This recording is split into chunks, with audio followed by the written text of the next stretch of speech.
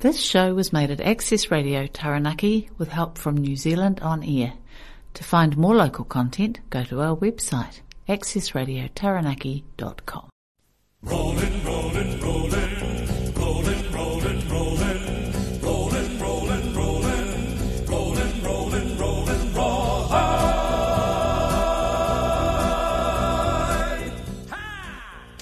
Konnichiwa, New Zealand, and welcome to all my listeners at Access Radio Taranaki, Coast Access Radio, Radio Hawke's Bay, Arrow Radio Masterton, and I'm your host Neville Wallace, broadcasting from Hara for the next 30 minutes.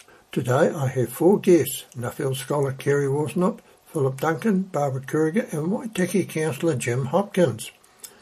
As always, time is the essence of our program. Today, Kerry Worsnop completes her Neville scholarship talk with me with the second part of last week's talk, with part of this week's talk relating to farmer climate change commitments. Well, let's continue with our interesting conversation with Kerry Worsnop, 2023 Nuffield Scholar. It blows me away, Kerry, because the thing that I see out of all this, farming, when agricultural products was our number one export until the tourism gets back on track, but you've got to take away those that leave the country to tour another country against those that come into the country. I don't know what that margin is. Yeah, so I think part of what has made farming in New Zealand, part of what has attracted the kind of circumstances that we find ourselves in is exactly the fact that we are the biggest economic driver. If you look at it, Australia, for example, you've got a massive energy industry, absolutely enormous. It dwarfs their agriculture industry. If you look at Canada, similarly, enormous energy industry, in spite of the fact that they have millions of hectares of arable land. You've got all of these countries in the world that have enormous industry, and they have, by and large, industries that are not, by nature, regenerative. They're not based on nature. And so, in most of those countries, that is what is attracting their attention. They're far more interested in industrial processes and all of the different hard environmental interventions. In New Zealand, because farming is so big, it has attracted all of the attention, in spite of the fact that in other countries it's seen as the opportunity. I think we probably would be in a different position if we had England's population, for example. Our profile would look very different. Probably even if we had the same amount of farming, but you would have a lot more activity that wasn't farming, and it would mean that it's just less of a big target to attract attention. But we've not done a good job of benchmarking what we do. I went so many places where people were talking about New Zealand farming in a way that I'd never heard anyone talk about New Zealand farming. They're talking about us with a sense of awe. They're talking about doing things that are now new to them that we were doing 40 or 50 years ago. For them, it's a new environmental practice, and for us, it's just best practice. It's just what you do. And I don't think many New Zealanders realise this. I think they look at water quality and they go, oh my gosh, this is really terrible.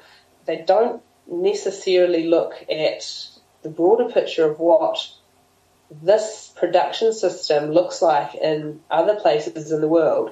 And I was really trying to get a grasp on what comparative figures look like in other countries, and I didn't really get an opportunity to do that. But I remember being quite shocked in Ireland, looking at their water quality and the proportion of their waterways that were good or excellent versus poor. And knowing as I do the kind of land that they farm, knowing that they are far wetter than us, knowing that they are at least as intensive, and certainly that they have a lot more peatland, I went, wow, what does good mean in your context relative to what good means in our context? And I think it's worth understanding that, because we can make improvements, yes. We need to understand, I think, though, where are we ahead of the pack? Can we at least acknowledge that? Because it gives us a starting point.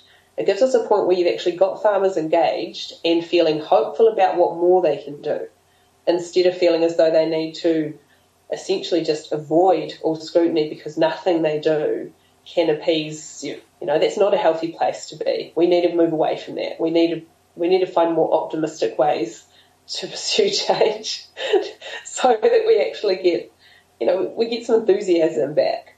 Well, perhaps we may, but just to finish, tell us about overseas farmers, countries' attitude towards New Zealand's approach to net zero, perhaps we could call it. Ooh. So they really probably have no idea about our approach to net zero. You'll be aware that every country in the world has some variant of an approach to net zero. Yeah. They are quite interested in our attempts to tax our livestock emissions. I mean, I was in a lot of countries. All up, I think I was in 11 countries. In not one country did I hear anyone even remotely echo anything like what we're proposing to do. Countries, quite the contrary was the case. They could sign up to join a program with a carbon reduction offset scheme where anything they did on their farm which reduced their emissions resulted in them being remunerated. So the scale of just how far out of step we are is quite extraordinary. Even with countries that do have really ambitious reduction plans, they are planning on buying out those farmers. They are planning on essentially leaving no one worse off. If anything, a really high awareness of the opportunity that agriculture provides as a solution. I didn't hear anywhere that the methane from ruminant animals is a problem that requires us to essentially provide an additional cost to farmers. When I asked people, why do you not take this approach, their response was that farmers couldn't afford it, and that if they were going to provide reductions, that farmers needed to be helped to provide those reductions, or else there wouldn't be farmers anymore. And I thought, well, we have the same problem. It's just that no one seems to care if there be no farmers anymore. So just a very different approach, a much more human-centred approach. Certainly not I would almost call it puritanical view that we have in New Zealand, that the only solution is that you must pay money and that will somehow compensate New Zealand for the fact that you are a polluter. There's not even a narrative around animals being pollution overseas. I was in a lot of countries, and by and large, they're all looking at land-based solutions. They're looking at reincorporating animal manure as a natural addition to tillage soils. They're looking at weaving biodiversity in with different strategies to increase water quality.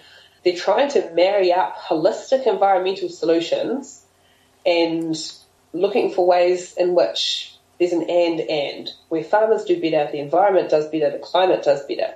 That's, to me, why they don't have the likes of groundswell. It's why there's no tractors in the streets in most of these countries, because while there's a lot being expected of them, there's an enormously diverse way in which farmers are able to respond.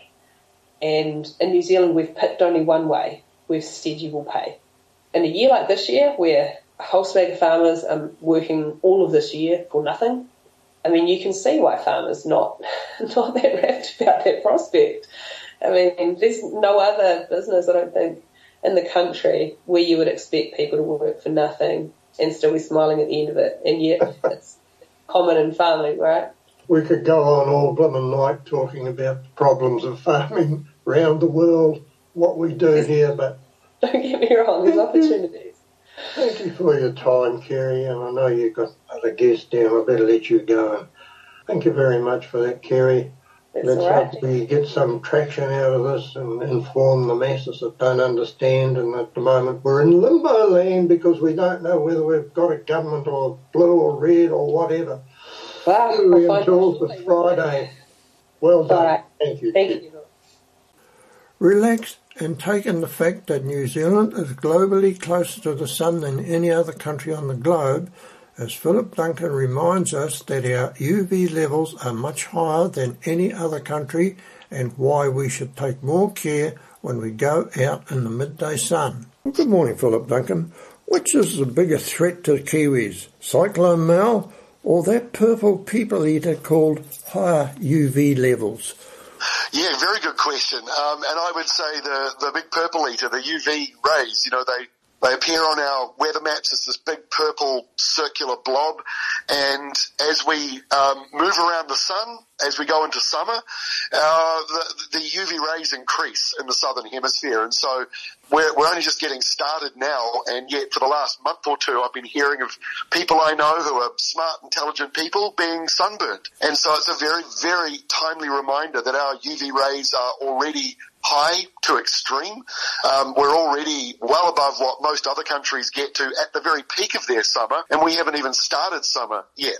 So it's just that reminder to be sun smart. And I've grown up with this. I've grown up with the sun smart stuff. I hear it and I sometimes ignore it. But it's worth really thinking about what that message actually is. And it's just simply stay out of the sun as much as you can. That's really the simple message, and it's very hard as a farmer if you're out there building a fence and you've got to sit in the, stand out there in the sun for an entire day. How can you protect yourself? And it's just thinking a little smarter around that. And, we talked recently, Neville, in that Zoom chat, the lady from the Melanoma Foundation talking about more than just suntan lotion, things like, wearing big floppy hats. Think about putting an umbrella up. I see that all the time when you're driving around New Zealand, and the guys from Chorus are out there fixing the phone lines, and they'll have a sun umbrella over the top of them. Why can't you do that out on the farm? Figure out a way of having shade. Most of you have tractors. There must be a way to figure out you can put some shade up around you as you're working. So just small things that make a big, big difference, especially as we get older in life, that sun damage creeps up on us. It's a little bit like smoking cigarettes. You can smoke a cigarette and you don't die from it, but you keep doing it over time, it's going to have an effect on you. No different with ultraviolet rays. It is a form of radiation, and just like when you're at the dentist and the dentist leaves the room when you do the x-ray part, that's what we're dealing with the sun. So think of it like an x-ray, and that's why protecting yourself from the sun, even if it's just being in the shade, that's a really good start. Thank you, Philip Duncan, and it just reminds me that mad dogs and Englishmen go out in the midday sun. We've got to stop it. Yeah, that's right. Go to the pub instead.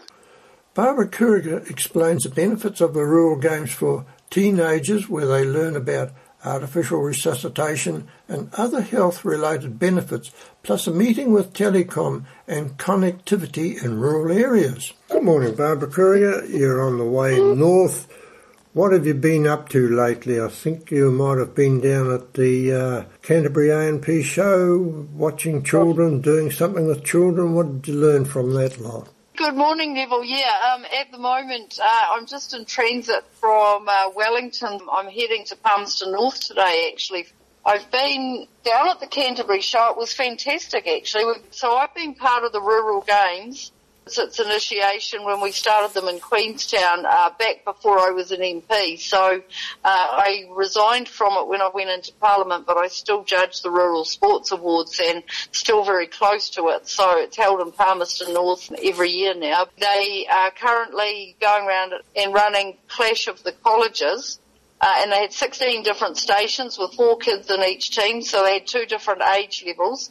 And they go around and they have to do things like, sorting wool, doing things like a bit of resuscitation and first aid, a bit of fencing, a whole range of things that they get up to. 16 different stations, a little bit like Agri-Kids, if you like, if people have ever seen Agri-Kids, going on. It's just lots of different stations where they get to test and measure out their skills, and it's fantastic, and it's good to see these intermediate and secondary schools having a go at the Clash of the Colleges the other day. So that's mostly where I spent my time at the A&P show. It was good to see it going because Canterbury did have a rough couple of years with COVID where I think they cancelled it 2 years in a row, and that stung them pretty hard. So they're back in business again, which is great. I've really just been moving around the electorate over the last couple of weeks while we're waiting for the formation of a government and Parliament to start again, but I've also taken the opportunity to get out and about and take on a few invitations, and one of them I did last night was I went to a lecture at Victoria University in Wellington around the Antarctic and what's actually happening down there with the ice melts, and there's a team going down there next week, and they're going to be drilling down through the different, geological features of history and try to find out where we've been before and what happened to various ice shelves in the past. They seem to have a fairly good handle on where the temperatures had been sitting at that time. So it's just really interesting science that they're doing, trying to make some predictions around what's going to happen to ice melt and water level rises and stuff. It was extremely interesting. I've been out with the Telecom Users Association, TUANZ. They've been talking about connectivity as it relates to rural New Zealand, but also having conversations about AI and how that might work as well. So, it's a big topic at the moment, AI. I don't want to see me in a video talking that isn't me. So I'm not very keen on the whole human element of, people pretending they're being someone else that they're not. But what I am keen on is some of the technology that we can use, and certainly in the conservation role that I've been doing up until now, you can use AI for traps. So you can have a trap that will identify a possum, a stoat, a weasel, a feral cat, and know exactly what to do with it. But if a kiwi was to walk into it, it would recognise that it was a kiwi and it wouldn't activate. And so I think, there's some great opportunities with AI to fast forward some of our predator-free work without it having to be quite so manual as it has been in the past. And the other opportunity I took yesterday was I was out at Papatapu Marae, which is not very far between Raglan and Kapia. Some beautiful coastal land out there, and got some beautiful marae, and they were putting together a health and wellbeing day for the community. I love these days where they bring lots of different groups into the room. They're able to do vaccinations, they're able to do tests, they line people up with cervical screening, bowel cancer testing, hep C testing, you name it, it's all there. And so it's like a one-stop shop for people to take their health needs, because, for a lot of people it's quite a long way to go to a doctor. So to bring it all into rural communities and give them a one-stop shop on one day so that their wellbeing needs can be taken care of. And then it's only then for a, serious illness or sickness that people do need to search out for a doctor or a hospital. It's a great new model. It's great for Māori. It's great for rural. It's great for people that live remotely to think that all of those services come to them on the one day, because otherwise they'd be all traipsing into a city and you'd never actually get all that done in one day anyway. So I think it's a great model for rural New Zealand, and I'm a great advocate of that. So, yeah, lots of that going on, Neville, plus tiki touring around my electorate and just waiting for the day that Parliament's going to be back in action. Well, we're all waiting, but never mind, that's part of life. So thank you very much for that, Barbara. And to conclude today's program, here's Jim Hopkins and I discussing UV levels, melanoma, and why we should be taking more care when out in the midday sun, because it's a killer. Well, good evening, Jim Hopkins. Hello again, Nev. How are you? I'm fine. I'm just thinking no cowards, mad dogs and Englishmen go out in the midday sun would be a good point to start for melanoma New Zealand and probably a lot of the cancers. What's your thoughts on this one, Jim? Well, it may well be mad dogs and Englishmen, but arguably, given the fact that we are actually statistically, demonstrably about 4 million miles closer to the sun than, pardon me, I've got a bit of a cold, the rest of the world, or the other side of the world, then maybe it's mad dogs and Australasians, Kiwis and Aussies who go out in the midday sun. And maybe we should actually, well, definitely we should protect ourselves a little bit more than we have historically. There is, I suppose, the issue of getting enough sun to get your vitamin D levels up, but not too much as to trigger your melanoma risks. So it's a fine line we have to walk. Anyway, press on. So I just sort of thought, well, we should just talk a little bit about that. I don't know whether the East Coast might be a bit more prone to a bit more sun than we are over here on the West Coast in New Zealand. Yes, I think you're right. The East Coast is supposedly drier and warmer. Certainly in the South Island, it's the West Coast that has a reputation for being rainy and overcast. But I've been in Taranaki a few times. You're from the gorgeous Taranaki province, are you not? Oh, yes, we are, yep. You are broadcasting to the world from Taranaki. That's right. What's the famous Maunga, the great mountain? Yeah. Well, I mean, I don't think it's erupted for a while, so I'm not sure that you've been sort of shrouded in lava or volcanic dust or anything of that nature, have you? No, but we can see signs of where it came out at the coast. Well, indeed, so can we all. But no, I think you'd be fine up there. Besides, you've got all that oil in the sea just offshore, so you'll be able to warm yourselves up if it gets a bit cold anyway. Well, I say oil, I mean natural gas, but you know what I mean. Oh, yes. So, messages to people to be aware. Oh, yes, indeed. Well, that's what I said at the start, Nev. I said a little bit of sunshine for the vitamin D. Oh, yes. But not enough to actually agitate the freckles and things on the outer surface of the skin. And I've been very conscious of that for years, and I've taken appropriate precautions, or at least I hope I've taken appropriate precautions. I mean, I grew up at a time when we used to actually compete with each other to see who could get brownest over summer. And, of course, we all sort of started out and went red first and bronze later. Even alone knows how much harm we were doing to ourselves. But you know, those days are past now. You driving around, you occasionally see small groups of school children off sort of outside or exterior learning experiences, and they're all rugged up like sort of Eskimos in the sunshine, really. They've got hats that are with brims broader than your Aussie cork numbers, and socks pulled right up to the knee and shorts down right to the knee. So the only parts of the body that actually get exposed to the sunlight at all are the fingernails and maybe the thumb. So we're taking extremely considerable precautions to actually ensure that people are okay. And look, on balance, it's the right approach, especially here for the reasons that we identified at the start of the show, that this part of the world is close to the sun, and also, as I understand it, the UV layer is thinner. Yeah. So there's more ultraviolet light gets through than is the case in the northern hemisphere. So it's a double whammy, really, and we've got twice as many reasons to be cautious in terms of exposing ourselves to undue amounts of sunlight. And people just need to be aware that it is reflected off the surface of snow, water. Oh, yes. Concrete. Yes. And your forehead, Nev. As I understand it, you've got a very shiny forehead. The sun actually reflects off that. Some people tell me that they've driven past your place and they've seen you at the gate getting the mail, and they've been momentarily blinded and nearly sort of went off the road. Oh, you're making me think of that song by the Ink Spots. Glow, little glow, wind, glow.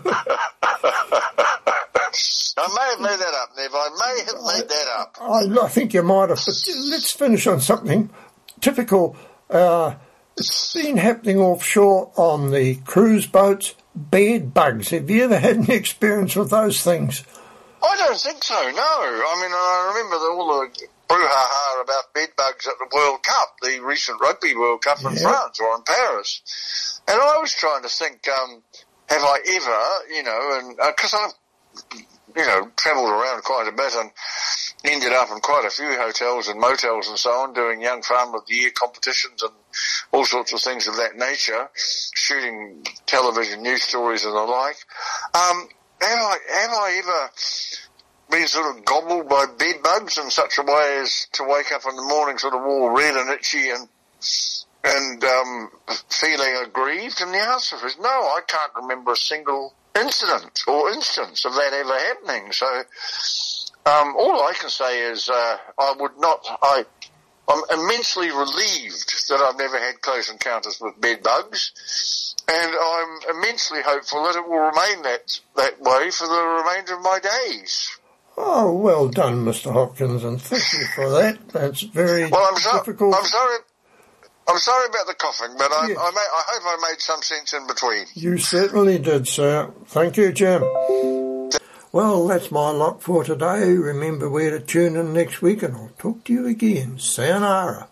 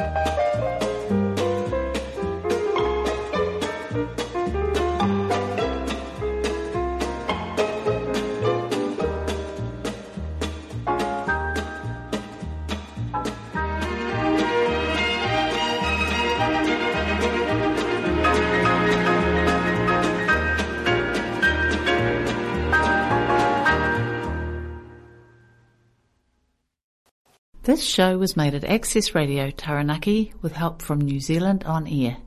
To find more local content, go to our website, accessradiotaranaki.com.